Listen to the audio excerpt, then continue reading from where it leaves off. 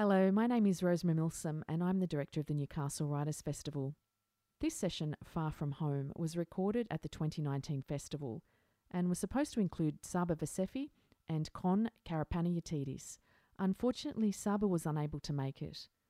Con shares his perspective and experiences of the global refugee crisis, and your host is Felicity Biggins. Yes, I was going to say we have two exceptional guests today, but so far we've only got one. But he's super exceptional. Con, I'm going to have a go at this, Con. Con Karapanayatidis. You say it in the proper way. Con Karapanayatidis. That's better, yeah. We just call him Con. Con is one of those sorts of people who makes you question all your life choices. He's dedicated his life to helping others, particularly those who come to Australia seeking asylum from really appalling situations in their countries of birth. And our session this morning is called Far From Home. So Con's written this book, The Power of Hope, or How Community, Love and Compassion Can Change Our World. And it's his story of founding the Asylum Seekers Resource Centre in Melbourne. And it's a sort of book you pick it up and you kind of go, oh, a little bit of your heart sinks, to be honest, because you think this is going to be a very worthy book, I fear me. But it's quite the reverse. It's a roller coaster, and I don't quite know how you'd quite describe it. Part full disclosure memoir, very open and honest. Part sort of Anthony Robbins-esque life improvement, sort of self-help. No, it's not. I like Well, I won't make you walk on coal, I promise. You won't go and hug everyone inappropriately. No, of course not. Part sort of call to arms and part how-to guide for being an activist, which I'm sure is what Con would consider himself. So since the so-called Tampa election of 2001, it's been almost a given that dog whistling on immigration and refugees wins votes. But recently we've seen Michael Daly removed as leader of the Labor Party in New South Wales, partly because of his Asians with PhDs remarks. We've seen the Medivac bill become law in spite of fierce resistance from the coalition government. And last night, at the opening night of the festival, which was called Speaking Out, Gillian Triggs said that the way people responded to the government's treatment of her for standing up for human rights with kindness and compassion and so many flowers she thought she must have died, that's what she said, suggests the Australian people are more compassionate towards refugees and human rights in general than the policies and behaviour of our politicians would lead us to believe. So that's something I'm going to get Con to address later this morning, but I want to begin, Con, with your personal story and particularly your book, which took me very much by surprise. Why did you write this book? Okay. Good morning, everyone. First of all, I'd like to also pay respects to the fact that we gather on the land of First Nations people and pay my respects to elders, both past and present, and to emerging leaders.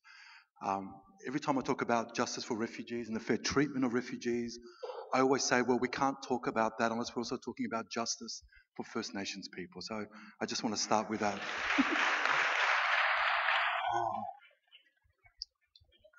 Honestly, why did I write this book? Well, I had no plans of being an author. I am not a writer.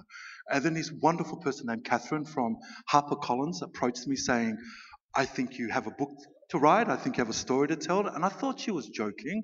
She spent about 3 or 4 months convincing me to write this book. And in the end, I said yes, because I thought maybe I could take all of the sort of struggles and grief and traumas of my life and maybe share them with others, but maybe in a way that could give solace, hope, and nurture resilience in people. That maybe I could make some medicine out of this poison, that I could do something positive with it. And that's really why I wrote it, hoping that maybe it could make a positive difference in the lives of others and give others hope that all the things we grow up thinking are going to be the ruin of us. That so many of us grow up feeling awkward and unlovable and useless and worthless, which is very much how I felt growing up. And I thought, what if I could send a message to other young people, to people still struggling with the trauma we carry, and say, you are enough, and no matter what you've suffered through, it doesn't mean you're broken or unlovable or useless. That something beautiful can rise from that. And that there are gifts that come with our struggle, like resilience and empathy and compassion. And that's really why I wrote this book. And what's been kind of really touching has been, for people that have read it, that's been the response I've been getting. People sharing a lot of very confronting stuff with me, but it's also made me feel very grateful because it's telling me that people are turning to it as a way to get through their hard times and finding their little patch of hope as well. Well, it is very frank. One of your regrets is that you don't feel you had as good a relationship with your father as you would have liked, and that you wished you'd done more. So let's go back to the beginning of your childhood that you say was full of poison and pain. Where did your parents come from? So my parents it's a classic migrant story. They came as immigrants from Greece. And like most migrants, they didn't come here by choice. I mean, refugees have it even far harder, as in they're fleeing for their very lives. But they came like most migrants, expecting one day that they would come back home to their country of origin. They came with poverty. Both my parents hadn't even finished primary school because they both had to work the fields. They went and became tobacco farmers in a little town called Mount Beauty near Albury, Wodonga. And they had a life of incredible hardship. And it was kind of only when I was writing the book did I really start understanding the notion of intergenerational trauma. And that is, on the one hand, my parents didn't have the emotional tools to nurture us in the ways that I wished I could have had, like being hugged and touched and feeling loved. But they did the very best they could in quite extraordinary ways, as in they gave up their life, they gave up the dreams, they spent every day working jobs that basically broke their bodies, broke their spirits, and they persisted because they wanted something better for my sister and I. And as I was writing the book, I was kind of crying every day while I was writing it, thinking about the grief that my mum and dad carried, of what would it be like to lose your home, lose your future, lose your opportunities, spend your life doing something that gives you no sense of worth or purpose outside of what you're doing for others, and the harshness in which they grew up in. And my father's, on my father's side, his parents were refugees themselves. And so I just started thinking about, I grew up in a traumatized home of traumatized parents who were doing their very best. And then my sister and I were growing up in that trauma as well. So there was both profound, extraordinary love and profound, extraordinary grief. And when my mum read the book, because it's really hard writing this, having lost my father, and how do I not hurt my mother while being honest? My mother was crying while she was talking to me about it. And she's like, I didn't know you were so lonely and you felt so sad and so alone. And I go, Mum, this book is a book of, you and Dad are the heroes in this book. You're not the villains. I love you both so deeply. You did the best that you could. But I also was lost, and I also was sad, and I also was struggling. And then holding and hugging her and saying, you did all you could. And that's a really hard thing when we grow up with trauma and grief. It either becomes something poisonous that destroys our very sense of worth and self, or we find something beautiful or possible or positive to make of it. But we have to make a choice between a path of bitterness and self-destruction or a path of, there were many times growing up where I wanted to die. I wanted to kill myself. I never got to the point of actually thinking of how to do it, but I really didn't want to be here. Was a part of that being Greek? Was a part of that the isolation that your parents faced when they came here? I think we often don't, Joe Williams was talking last night about how people think what's killing Indigenous people, the fact that 50% of Indigenous men my age are dead in this country. 50% of Indigenous men that are my age aren't alive right now. And he was saying people think it's alcohol and drugs, and it's actually racism and trauma. And so I think there's an experience that we rarely get to talk about. And this is me as an ethnic man, little if I was an ethnic woman or a woman of colour or an Indigenous person, that you're growing up in a little country town where you're being called a dirty wog, you're being told to F off back to your own country. So you learn very young what it's like to not belong and what it's like not to be wanted. And racism has an incredibly traumatic impact on your sense of worth, because you are always the less than. You are always the inferior. You are always not enough. You are never the ideal. You're never the normal.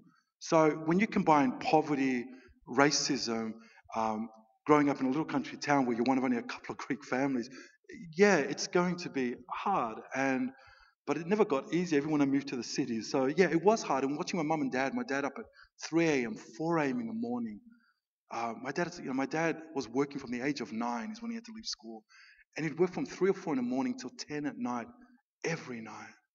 Every night. He worked from 9 to 61 and then was dead at 63. And the cruelty and unfairness of that, that's one of the things that still eats me up to Well, this it's day. kind of ironic that we assume immigrants come to Australia and refugees come to Australia for a better life. And the experience of your parents would imply they didn't find that better life, or did they for you and your sister? Well, it's kind of this thing. Like, I might take a moment quickly to digress for a sec. Can you for a moment just stand up if you or your ancestors crossed sea or land and came to this country in search of a better life? Stand up if that's you. Oh. Okay. All right. So look around for a moment. And I need you to understand that when you hear me this morning talking about refugees, yeah, we should stand up. When we're talking about refugees, the story I'm talking about is our collective story. And I want you can sit down, and I want you to think for a moment before I answer your question. I want you to think for a moment how many of your ancestors were actually welcomed when they first arrived. And almost none of them were. Almost all of them were told they were going to be a burden, a problem, a threat to this country. And when you think back to your ancestors, do any of you think of them as a burden or as a mistake, as Peter Dutton likes to talk about? And how many of you do you think of them as heroes who sacrificed, who gave up everything for you to have a better life? And so on the one hand, my parents did escape poverty, did escape a life of incredible hardship. Were able to raise 2 children that were their living legacies. And my sister and I take that very seriously. But this collective story is our story along with our Indigenous story. And it's a story we're being constantly told to forget about. It's like we have a Prime Minister who, for the first time in living memory, is the first Prime Minister who refuses to use the word multicultural anymore. Have you noticed that? A migrant nation. He won't even use multicultural anymore. It pains him so much to acknowledge what this country actually is, because he wants to whitewash it altogether. So I think every migrant and every refugee comes with a mixed journey, one of a grief that never actually leaves, of loss of home, contrary to the myth that people are just, everyone of course comes for a better life, including refugees. The idea that, no, I'm coming here for a shit life, sign me up. No one, when did that become a bad thing? I'll tell 2 quick stories. There was a 2-year-old boy who came here on a ship Onosei, and his father originally came here when he was 16 to escape wartime Britain. And when the war was over, he went back, became a dentist, and then came here with his 2-year-old boy. It's a 10-pound pom. And that 2-year-old boy was who? Tony Abbott. 2 parents, Scottish parents, concerned about the climate impacting on their daughter's health.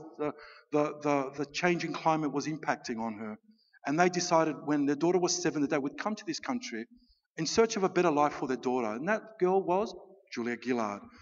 Now, they both talk of their parents' stories as stories of heroism. And yet the people I work with, refugees who are fleeing the Taliban, ISIS, Al-Qaeda, who are fleeing wars, they are seen as a burden, as a threat, as undeserving.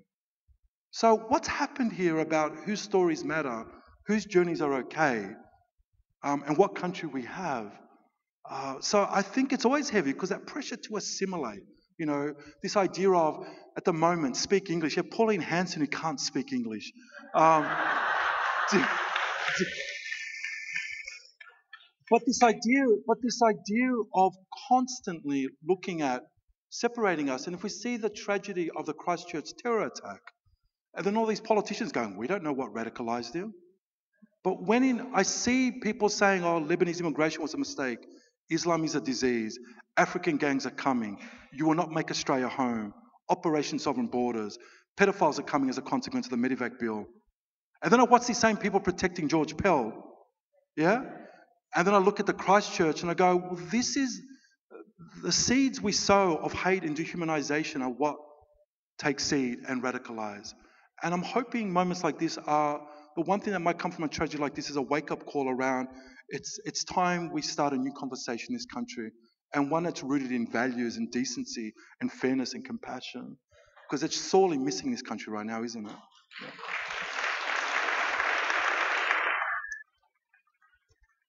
We will come back to those things too, Colin, but I just wanted to stay a little bit more on your childhood. Sorry. What were some of the positives about being Greek?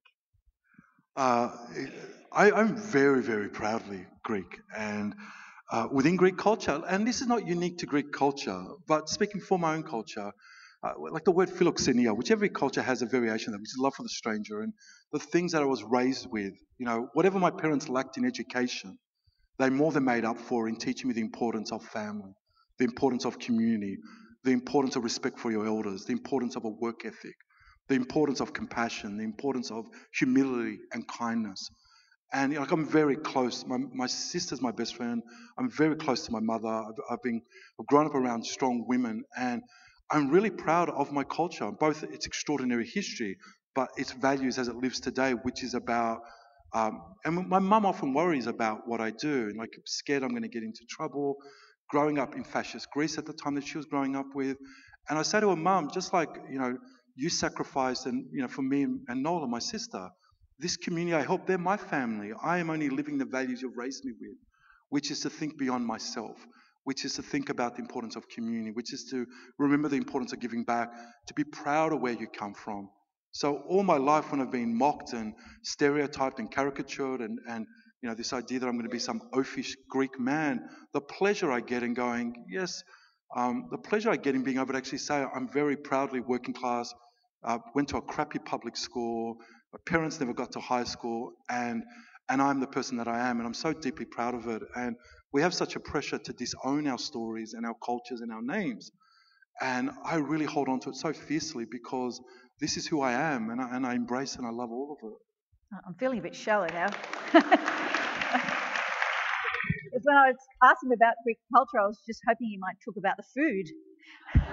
That's where my head always is. I do love to cook, the yummy food, the moussaka. Yeah, and you can go to my Instagram account and see all my beautiful recipes if you want. But that's an interesting one because while food is a really important part of all of our cultures. Now, the other week I was cooking, we had this beautiful Feast of Freedom, and I made dinner for 200 people, and it was beautiful. And cooking with refugees, with Syrian refugees, and they were telling their stories. It was magnificent. But our cultures are much more than that. And sometimes it's a case that immigrants and refugees were allowed to be seen as long as we're talking about things that you can consume and you can appropriate or have. But then when we talk about our values or our culture or our politics or anything beyond that, we're told to stay back in our box. And so how do we have a deeper conversation that says, actually, we want to be represented? It's the same simple thing I've had for almost 3 years I was talking about before, which is I won't go on a panel unless half the panel are women. I just won't. And that's worked out well. Yeah, but the point I was trying to get at is about that unless we have spaces where the country we actually have is represented on panels, in our halls of parliament, in our universities, the fact there are more CEOs named John than there are women CEOs in this country, like we have a serious problem of a lack of representation and a lack of equality.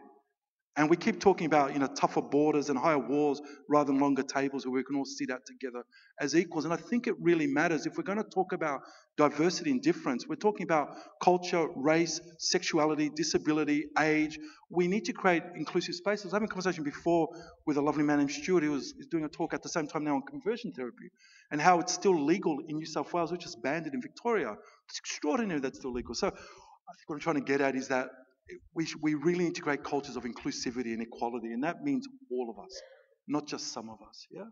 And you do also address maleness, and that's also been a very much a thing. But I just wanted to go through to the next stage of your life, if that's okay. So you started the Asylum Seeker Resources Centre, you say, after being sacked from every paid job you'd ever had. Yeah, I've been sacked. It's true. I've been sacked from everything we've ever done. Yeah, and you write about the power of failure. Yeah, I had a whole chapter on failure because I often get a lot of young people come up to me and go, well, how do I do what you've done? And I go, embrace failure, embrace risk, be fearless. And every time I've been sacked from every job I've had, very quickly, every time it was about an issue of principle and purpose. I got sacked from a homeless shelter because I stood up and said, homeless men shouldn't wait out in the rain while they wait to be served dinner. Can't we let them in? Lost my job for that. I got sacked at a university because I stood up for the students with disability that I was the advocate for. I got sacked for starting the ASRC by the university I was working at the time. Now, all those universities subsequently have made me their alumni of the year. Um, one of them is giving me an honorary doctorate in laws next month. So, and I share this because I go, the important lesson here I say to young people is never lose your values and your integrity and your ethics, because they're the one thing you can't get back. You can always find another job, but your values are the one thing no one can buy from you and own of you. That's your precious little part of you. And if you do the right thing and do the thing that is in line with your moral compass and your values, you'll be okay. Even though it's humiliating at the time when you're being sacked, you feel like you're letting down your family, and so on. But every time, follow your values and it will take care of you. And at a time now when we look again at our political leaders, do we see value-led leadership anywhere at the moment? We don't. And it's the very thing we're crying out for. Nothing probably though was more embarrassing than your audition for the librarians. Oh, And I God. thought that's an amusing story. Oh, goodness, yeah. So through The things you've done. I've done a lot of humiliating things in my life, and one of them was to audition for a show on the ABC called The Librarians, where I used to do stand-up comedy, a show called The Hateful Humanitarian, and I was asked to audition for a show called The Librarians, where I was meant to be the Casanova. And I'm an awkward man at the best of times when it comes to romance and women. And I was there screen testing where I had to be this Lothario with rugged shoulders and lean in and try to seduce this woman. And I was practicing with a casting agent when the actual star actress, her name escapes me right now, she's like the television equivalent of Nicole Kidman, and her husband, who actually directs the show, stepped in, and I had to audition for them. And every time I tried to be sexy, I was as sexy as Tony Abbott. It was just... as sexy as Tony Abbott in his Budgie Smugglers, and I never heard back from them again. But the point is, every time it's about embracing your fears. It's like, and I talk a lot about that. About embracing your fears. I wanted to embrace my fears around my own body image and body insecurity, so I became a massage therapist. I wanted to embrace my fears about getting up there and sharing my story, so I became a stand-up comedian. Seriously, so I think the importance is. Embrace your fears. Fear is the very thing that we desire and want, but we think we're not good enough to have. If you think about it, right? Like, how often are the great things in your life, have they ever come from a place of comfort and a place of certainty? Whether it's love, whether it's achievements, whether it's your spiritual journey, they never come from a place of comfort. And we're told to be comfortable, when actually what we need to do is be afraid and embrace that fear and run to that fear, because that fear is us fighting with our own sense of self and sense of self-esteem. That is, I don't deserve that love, I don't deserve that success, I don't deserve to explore that part of me.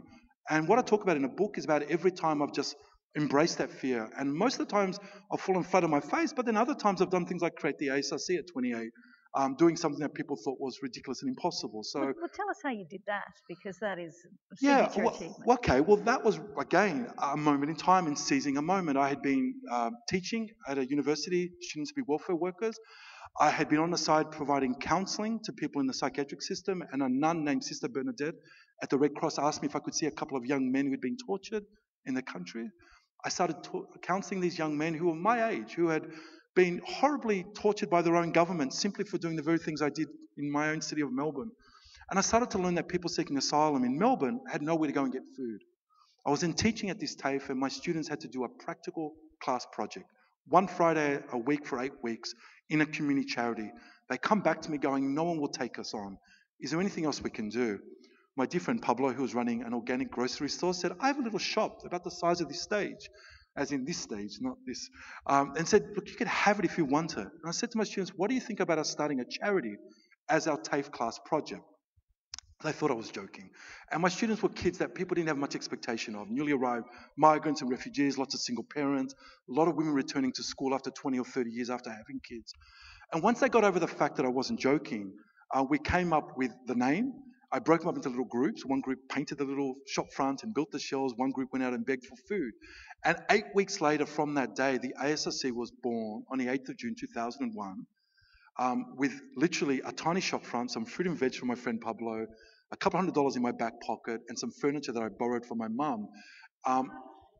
And that's how we started. And I started it with a very simple thing, that is, I have no idea what I'm doing. I'm never going to take federal government funding. We're going to be fearless and independent, and we're going to turn no one away. 18 years this June, we've now helped 21,000 people. We're the largest refugee organisation in Australia. We're helping 5,000 people right now. Last year, thank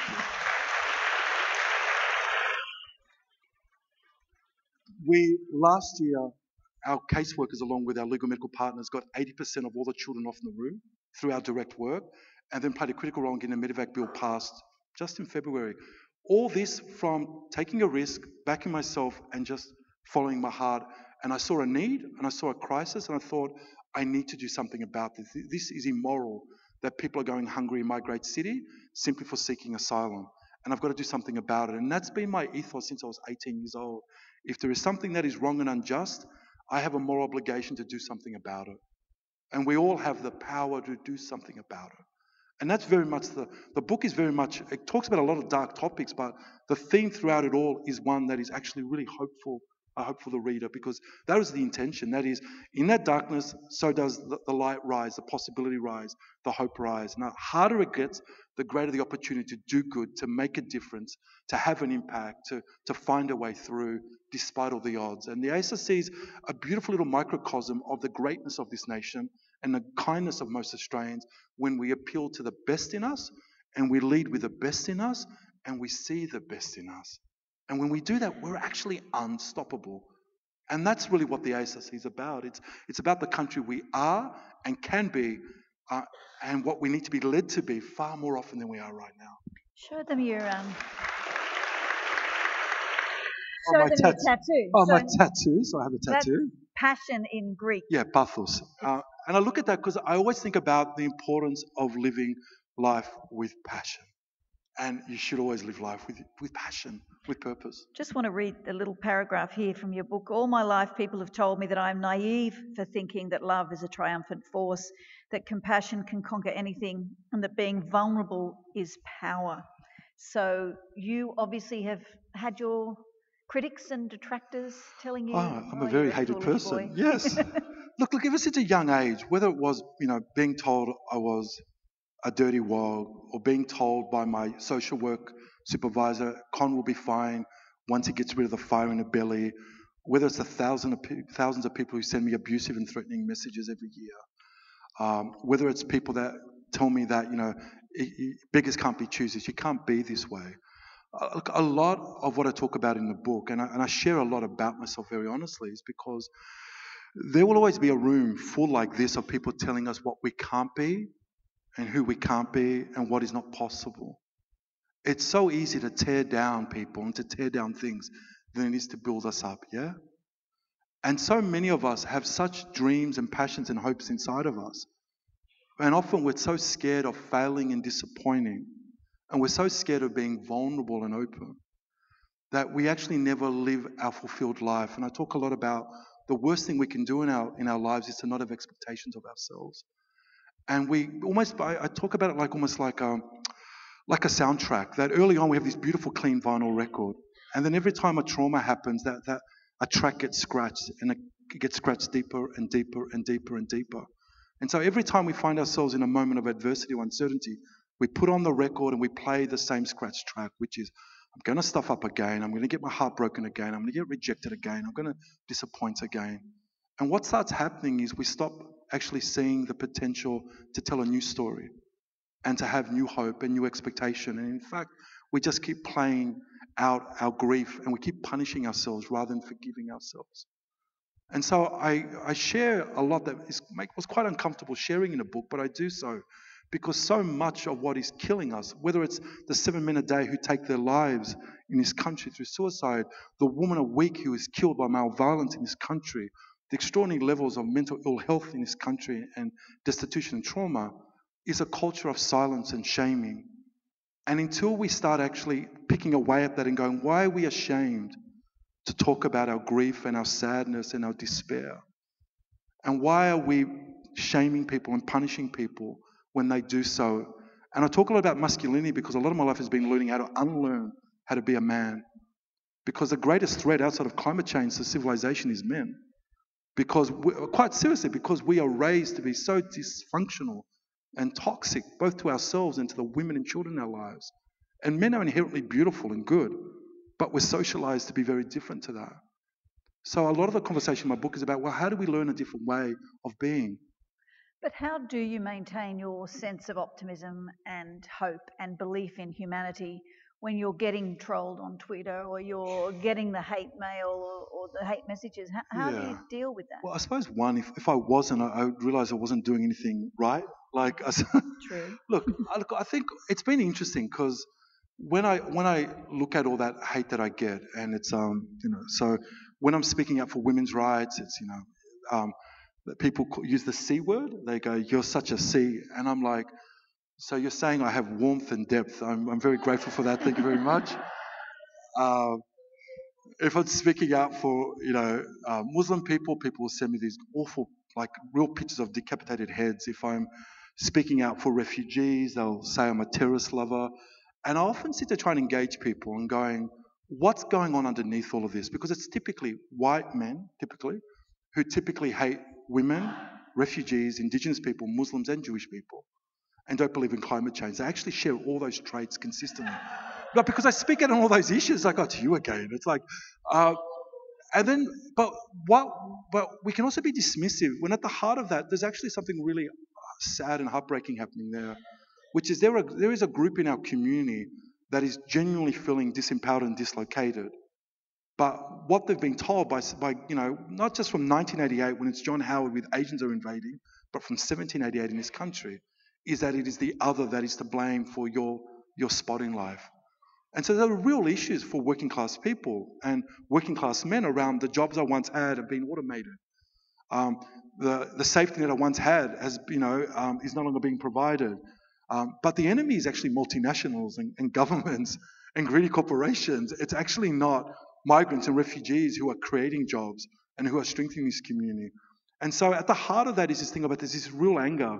And also this anger because men have been so used to being so privileged that suddenly when, through important things like the Me Too movement, where women are suddenly getting a voice to be able to speak up, men are feeling persecuted because when you're used to privilege without accountability, the minute anyone else tries to share in that, suddenly these men are like, I'm being persecuted and left behind, when in fact, others are just saying, hey, I matter too. But we don't raise men like that. We raise men and we raise white people, and we raise white men especially. We raise men like me to think that we are meant to be in a dominant position and in control. And suddenly when things start to shift, we get this anger. So, just getting back to your point about you are willing to take risks. One of the risks you took was you went to Manus. Yeah.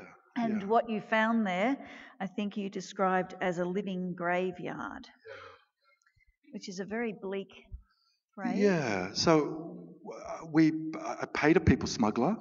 I was promised, so got into Papua New Guinea, pretended I was there on a holiday, got to East Larrenga, which is a little town near Manus Island, paid a people smuggler, very proudly say that, paid a people smuggler, was told that I was going to get a big boat, which would have a family on it, so it looked like we're just going on an evening cruise.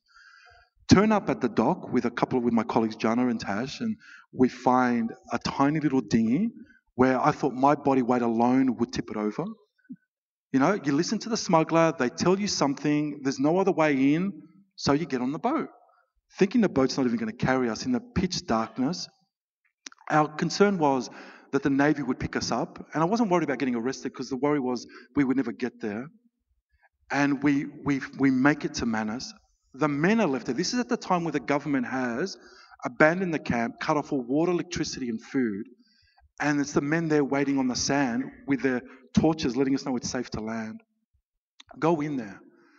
And what I saw was a living graveyard. To sit there and watch a detention centre run by the Australian government where men were digging water out of wells and their bodies were covered in scabies everywhere because of the infections. To see men, I saw a little Rohingyan man who had heart problems and had run out of his heart medicine. Another man with severe epilepsy and mental illness who was bedridden. That same man, 5 months later, killed himself, threw himself out of a car.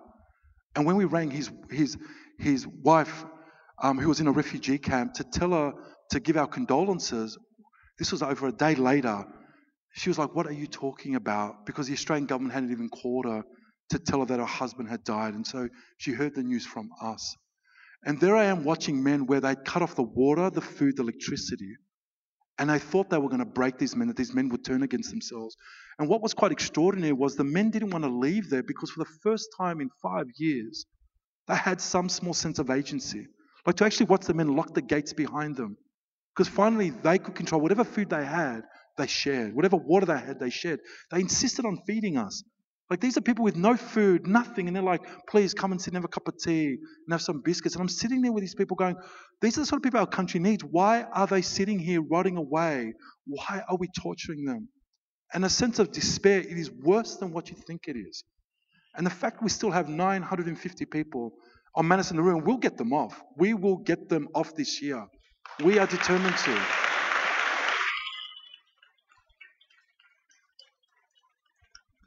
We've gotten close to 400 people off through the work of the ASSC with our partners so far. But I sat there and thought, why? Why are these people here? And I was so distressed afterwards. When I left, saying goodbye to people like Aziz and to Behruz and sitting there, who are the true heroes of this story. They're actually the heroes, not people like me. And saying, why are these men being left to slowly fall apart and disintegrate? And how is my government leaving these men there to perish? And this is what is so distressing. And we saw this with the Medivac, like this fear campaign, this hysteria, which they've had to back off on just because of Christchurch at the moment. This constant demonization of innocent people that have been found to be refugees that we have a moral duty to protect. Scott Morrison right now has spent $185 million on a press conference. He's got 150 guards on Christmas Island guarding no one. $185 million. I know what that could do for example, your local schools and hospitals, yeah? It's obscene. It's not just obscene, the billions that have been spent, the dozen lives that have been lost, the hundreds of people have been broken. But it's obscene because what it does to the heart of this nation, the stain that it leaves, the fear that it engenders, the hate that it engenders, to teach us to be afraid, to teach us to be cruel, to be selfish, to fear the other. That's the great damage that's been done. And I think more and more Australians are sick of it. I think more and more Australians are ashamed of it. And we saw that when we passed the Medivac bill, where even after we got kids off, people were like, well, why are the adults still there? Why are they left behind? You, Con, what happens to the children who come off Nauru? Where do they go? Where do the people who come off Nauru or Manus end up? In other detention centres here? Well, very quickly, we work with many of the families that are from Nauru at the ASSC in Melbourne. They come into what's called community detention. So they start off in hospitals. Like, without going too graphic, the work our team was doing last year were on the phones with mums and dads. I apologise for a little bit of this, but I just need to paint a little bit of a picture. So there's the mum on the phone going, my 7-year-old is pulling out their hair. My 9-year-old has stopped talking. My 8-year-old has cut their face with glass. My 10-year-old is trying to hang themselves with a power cord. My 2-year-old won't stop wetting their bed. My 6-month-old won't eat. 6-month-old. That was the youngest we had to go to court for. 6 months old. We had to go to court for a 2-year-old, a 7-year-old. These children had become comatose. And as an uncle to a 3-year-old and a 1-year-old who are just like, just these little angels who get the best of everything. I'm trying to imagine, for those out there who are parents or grandparents, to think about your children or grandkids not eating or sleeping and trying to actively take their lives, and they're this tall. How disturbing that is. They're brought here, they're put first into psychiatric and medical care, and then they're technically in what's called community detention, where they're in the community, they have a basic safety net and basic health care, but they have no visa and they're not allowed to work. If I go back just over a year ago, the government, Peter Dutton, there were 410 here originally. There's now over 900 people that have been brought here, not by choice. Like when Scott Morrison's like, I've brought the kids over 80% of them, we dragged him through the courts. He brought no one over virtually no one over. And then the Kids Off Nauru movement got the last 20% over, which was incredible community effort as well. But within all of this was the lie that they were helping bring people here, when in reality they weren't. So go back 18 months ago, Peter Dutton comes out going, these 410 that are here, I'm giving you 3 months and then I'm cutting you off all income support and all healthcare. And you're going to be on his final departure visa. I'm going to send you all back. So I talk to my board and go, look, I know we don't have the money, we don't have the resources, but can I come out Monday and say we're going to take them all?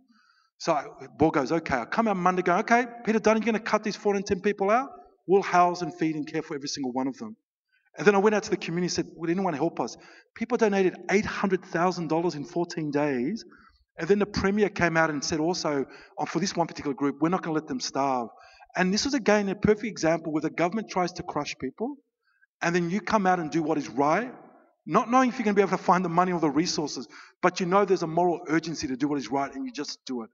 And the bastard had to back down. And I've met Peter Dutton. I should just say to you, I met him last year. I spent an hour with him because at the moment he's cutting every family seeking asylum in Australia off all income support. The only exception being if your child's 5 and under.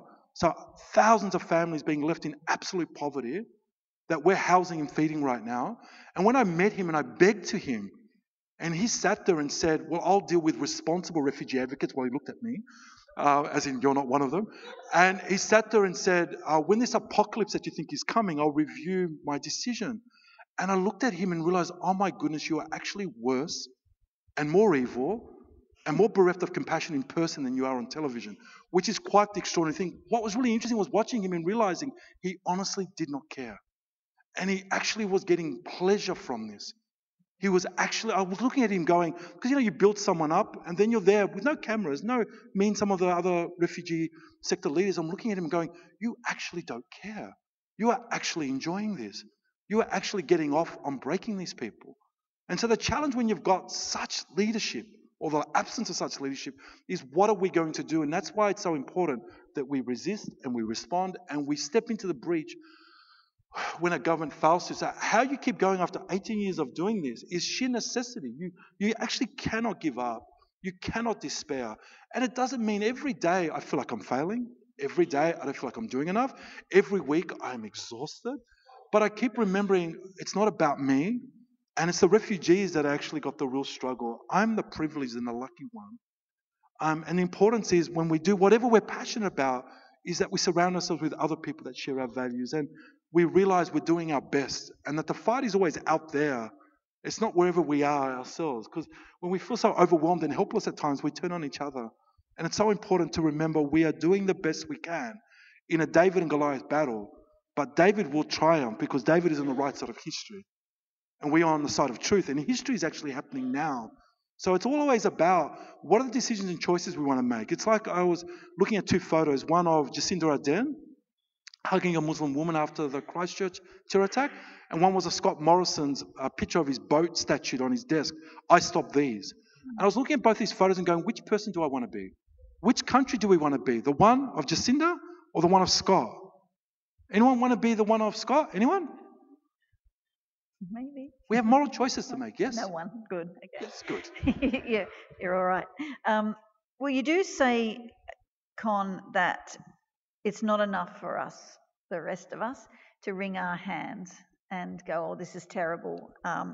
We must speak out and we must be radical in a way. You say oppression thrives on our collective silence, apathy or indifference, but it cannot prosper when we refuse to cooperate. So you're kind of advocating a bit of resistance there, or maybe even illegal activities that will change things. I think unjust laws are meant to be defied. So, that's what Martin Luther King did, that's what Gandhi did, that's what Mandela did. But I think most importantly, and in the book I give more than 100 practical examples, because I didn't just want to say, you can change the world, and people are like, well, where do I start? So there's literally over 100 practical ways you could start. But what I was trying to get at is, we live in a time where it's almost like an outrage Olympics, where we always are feeling constantly outraged. But unless we collectively do something with that outrage, it actually fatigues us, and we turn off. We actually switch off. We're like, I'm just fatigued by this. I'm tired of feeling helpless. I can't bear to hear once again that climate change is irreversible, the latest thing that's happening to poor people, or the fact they won't raise the rate on New Start allowance, or another woman's been killed by male violence, or another death in detention, or the Close the Gap isn't actually happening, or whatever, we can despair. And what I keep trying to encourage people to do is go, change starts with us. And I always encourage you to start in your own community. Pick any issue that you care about. And all of us have something to offer. Whether it's volunteering at your local food bank, mentoring a child in an after-schools program, helping out in your local Citizens Advice Bureau, writing a letter to your local MP demanding action on climate change or fairer refugee policy, helping out, on any issue that matters to you, whether it's young people, women, Indigenous people, the environment, the arts, that every one of us has a talent for good and has within us a reserve of kindness. And it doesn't require any expertise. People often sit there going, but I feel awkward and anxious about taking on this issue because I'm not an expert. And I sit there and say, do you think any of our politicians are? They're not experts in anything. They're incompetent fools.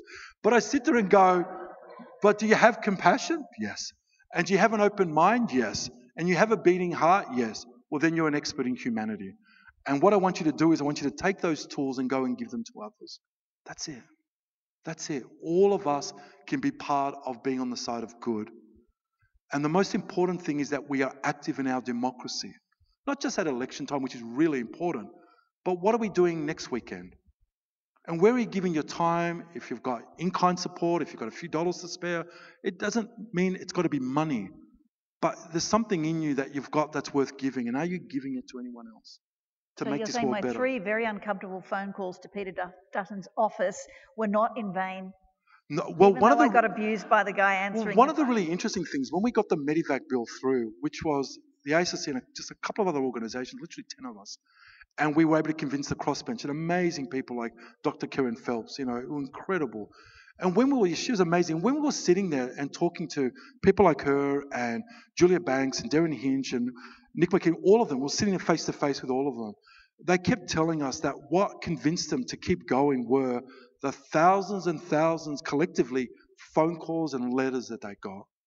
And that's actually what convinced them to keep going. So whenever you're sitting there going, does my phone call really make a difference? Does that letter really make a difference? I can't stress to you how much they kept saying, I didn't realize how much my local area wanted me to act on this until I'd gotten 50 letters, 100 letters, 200 phone calls. We had them saying, could you please stop telling people to call us? We can't keep up. But that's what they remember. Because if you are not vocal and active, why are those issues ever going to be taken up by your local member? Unless you demand better from them, unless we demand better from our political leaders, why are they going to be any better? Well, I should finish and then I'll throw open to the floor by asking you, Con, it is a political question, but do you believe a change of government at federal level will make any difference for immigration and refugee policy? Look, a couple of things. One, I make a very careful point of my organisation endorsing no political party, because this issue needs to be seen as not political or not religious. So we're agnostic in that way because it's a humanitarian issue. We've been working hard lobbying the ALP, and there are some important differences, yes, in terms of a change of government would see if they follow through what they're committing to and enter temporary visas and safe haven enterprise visas and bringing back the right to work and healthcare. So they're important changes. But we still have, where we are has been because of bipartisanship, yeah? We have only got to where we are with Manus and Nauru because we've had 2 decades of bipartisanship. And neither party is committing to ending towbacks, neither party is committing to closing offshore detention centres, and neither party is really committing to meaningfully increasing our refugee intake to a level that is commensurate with the wealth of this country. So, yes, a change of government would bring important and positive progress, and that's come through all the collective community pressure and the lobbying we've been doing. But we need to go further. We actually need... I often sit and say to the LP, I go, you actually have policies that are in some ways, in some areas, significantly different, but no one would know because you never speak out about it because they're terrified of doing so. But that's problematic, isn't it? Because if they're not speaking out about it, not publicly, how are we going to shift the narrative? Because what I worry about is we get these changes, for argument's sake, under an LP government, this government falls out of favour and everything starts back up again. Now, you wouldn't imagine that happening around marriage equality, because we've actually had a seismic shift in community attitudes. But the area that I work in feels so fragile because we have no major party willing to embed in the very cultural and value DNA of this country that a great nation does not torture refugees, that a great nation does not indefinitely lock up children until the point that they become comatose, that a great nation doesn't sit there and demonize people that come across our boundless shores in need of our protection. Now, I've yet to see anyone that's going to be our next Prime Minister show the courage or leadership to tell me that's what's going to happen come the next political term. Have you? But what about the argument that you have to deter people smugglers because refugees were drowning at sea? What do you say to that? One of the greatest lies that we've been told is the idea that this is about saving lives. It's the greatest lie we've been told, because one of my dear friends, extraordinary for me, was the late Mr. Malcolm Fraser, and we became friends. And he was a patron of the ACC. Tammy remains a patron of the ACC. And when I used to speak to Mr. Fraser, I go, Mr. Fraser, did you face these challenges? He goes, well, I was there. He goes, yes, mid-1970s.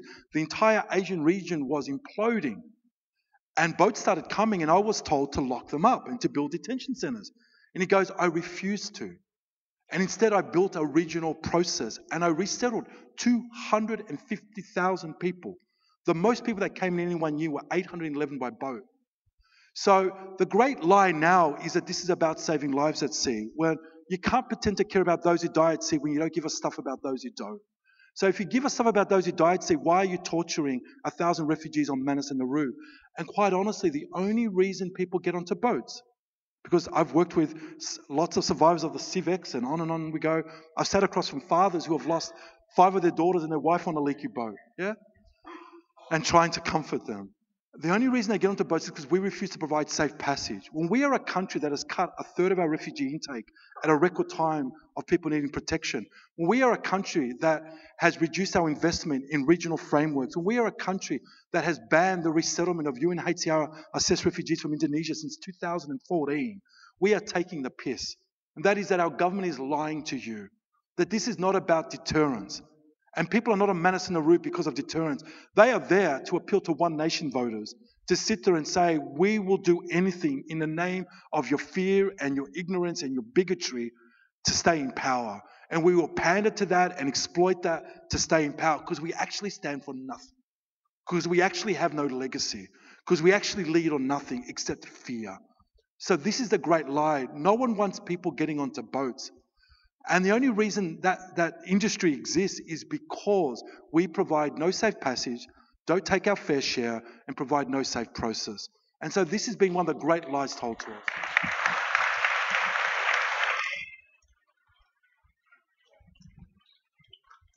So we've just got some time left for questions from you. There is a microphone there for you. So if you have a question for Con, please just walk up to the microphone. Hi, I've got a present for you as well. Thank you. But the business with Paladin and Construct, the contracts on Manus and Nauru, to me it seems, has immigration policy morphed into foreign policy? And that is that money, we know that money isn't being spent on refugees, it's going into certain pockets. But has it become Australia's a way of promulgating Australia's foreign policy, which is basically the big boys club? Here's the money, you guys do what we want you to do, here's your present. Sure. Look, it's deeply disturbing when you see a company get a $500 million contract whose office address was a beach shack without a phone even running, like the Great Barrier Reef scandal. That's what happened. Extraordinary. With Paladin, it's an extraordinary scandal. Think about how disturbing it is that we've spent $16 billion. $16 billion. That's 3 times UNHCR's global refugee budget to help 60 million people. We've spent 3 times that in 6 years to lock up a couple of thousand people in offshore detention centres. And when I went to Manus, and there I was in East Larangau, where they don't even have basic infrastructure, I'm like, where has the $5 billion that's been spent on Papua New Guinea gone? And it's gone into the hands of multinationals. And very much, you look at the foreign aid, which is the lowest in recorded Australian history. We are misusing our foreign aid, and we are misusing our money very much to shape our influence in our region. It's deeply disturbing. Next question. This one is not actually a question, Con. It is an answer. You have talked about in the first part of this presentation of fear being an opening to become a challenge. I'm suggesting that we take the fear promulgated by our government and we turn that into a challenge. We need to get to know these people, because you banish fear with knowledge. And if we all make it our job, every one of us, to get to know a Muslim or a Muslim family or more, an Indigenous person or their family or their clan, their mob. No, not terrorists. Don't want to get to know terrorists. But potential terrorists, get to know them, make them feel welcome. Maybe they won't become terrorists. And we won't be afraid anymore because we'll find they've got red blood just like us. They bleed like we do. They hurt. Yeah. They have heartache. They have dreams and hopes. I agree. Look, I agree. A couple of weeks ago, in response to Christchurch, we opened up our centre and took donations of food for the local halal food bank, had the local mosque come, the local Islamic council come, had condolences books that were going back to Christchurch. And it's always about, let us build relationships. We had a press service at work. It's always about build relationships. And that's the beauty, that once we go out there, fear relies on the unknown. Yeah? And the minute you're out there, just like when I do volunteer work outside of work in Indigenous communities as an example, and the honour of being on country with First Nations people, and you feel so welcomed and safe, it's beautiful. Or when I'm out in Muslim communities, I feel the same. The importance of us connecting back to our communities. And that's the wonderful thing of volunteering. That's the beautiful thing. And again, I keep going back to this thing, which is most Australians are good. Most Australians are compassionate. And most Australians have big hearts. And we just need to keep leading by example and showing that through how we give our time and energy and who we vote for and how we give our voice. Next question, please. Yeah, my name's Phil from Sydney. I'm glad I'm here. I was born and raised here. One of the most disturbing things I've observed has been the growth over the last 10 or 15 years of the group I like to call the loony right in the Liberal Party, which is actually destroying the Liberal Party at the moment because most of the Liberal voters are centre people. And they're looking for alternatives because you've got Redland and Abbott and Button and those loonies up there. Where's that coming from? Is that being funded by certain industrial interests from Western Australia, or? Look, I think everyone. It's quite interesting, is it? Because the Liberal Party of old was small L liberal, and at the heart of it was being socially progressive or having a compassionate heart, while maybe having more austere economic policies. Yeah. And what's really interesting is how the Liberal Party has been hijacked by the hard right, by the Eric Abetzes, the Abbotts, the Duddens. The fact that Dutton, with a 4% popularity rating, thought he was going to become the next Prime Minister, and how close we got. It's really troubling, isn't it? And the fact that they are so hostile to women, and the fact they are so unrepresentative of the community, means they're in for a rude awakening, I think, at the next election. It's got to be funded by somebody. Sure, look, I can't answer that part, but I think there's a lot of people quite troubled with, and I think a lot of Liberal voters that are quite troubled with, how has the party veered so far to the right? Like, because it doesn't, and in a way that trying to mirror what's happening with the Trumps of this world, but we're not that sort of country, are we? We're almost running out of time, so I think I might go to I hope not. One more question. One last question we've got right there. Hello, and thank you for your presentation. I'm in uniform, but I'm actually a convener of the Great Lakes Rural Australians for Refugees Fantastic. group. All volunteers who try and debunk the myths and spread a bit of truth and compassion in our area. I just want to say, I understand why you're saying that you're not party political, and we try not to be. However, we watch both the major parties' platform on refugees, and in May, we'll all get a chance to have our say. The ALP, in their December conference, showed a much softer line on refugees, and people we know inside that say if we get in, or they want to get in, then we can bring the changes. But we're not going to go too public yet. Yes. I'm only putting that out there because I would hate to think that we couldn't have an alternative government with more compassion. Thank you. Yeah, no, look, and as I said before, the ALP is significantly better on refugee policy than the Liberal Party is. But I'm also not wanting to let the ALP off the hook. Yeah. Like, there's a lot of great people I'm working with, like the Jed Kearneys, Andrew Giles of this world. When we got the Medivac through, they were terrific. When we got them to commit to the ALP conference to ending destitution, they were terrific. But I also need to take some responsibility for how we got here in the first place. And it's not okay for them to go to just wash their hands of that. That's all. And I'm trying to be fair and balanced, because if I'm going to be hard on a Liberal Party, I've got to be equally objective when it comes to the Labor Party. That's all. I've got to be fair. I hate it when people just want it one way, and that's all. I'm just trying to be balanced. But yes, there's a difference. I appreciate that. And I encourage people to go to the ASRC website, and we've got our Change the Policy campaign and the Rural Australians website where you can see the key policy asked and very practical ways how in your local area you can actually host forums, you can actually encourage your local members to come, and you can actually grill them on where do they stand on refugee issues. So I can't encourage you enough to do that, especially if you've got marginal seats. I couldn't encourage you enough to take control and to do that right now as well. Thank you Thank very you. much, Con. So,